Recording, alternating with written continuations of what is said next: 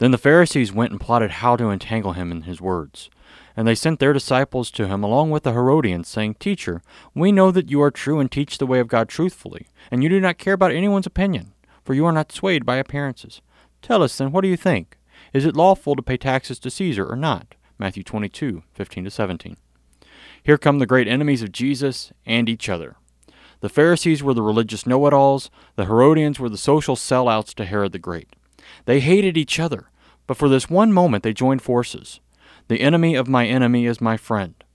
They had such a common hatred for Jesus that they could tolerate their differences to ask a question that would satisfy both groups' desires to entangle him in his words.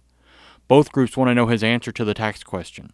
The Pharisees can use a positive answer to incite the crowds against him because he is siding with the Romans against his own people. The Herodians can use a negative answer against him because he is telling the people of Judea that they should revolt against Rome. Would he get entangled? Of course not. His time is near. He's in his last week of his earthly ministry. Now all his enemies are coming out at him full force, even teaming up with their own enemies to bring about the death that would ultimately save the world. Amen.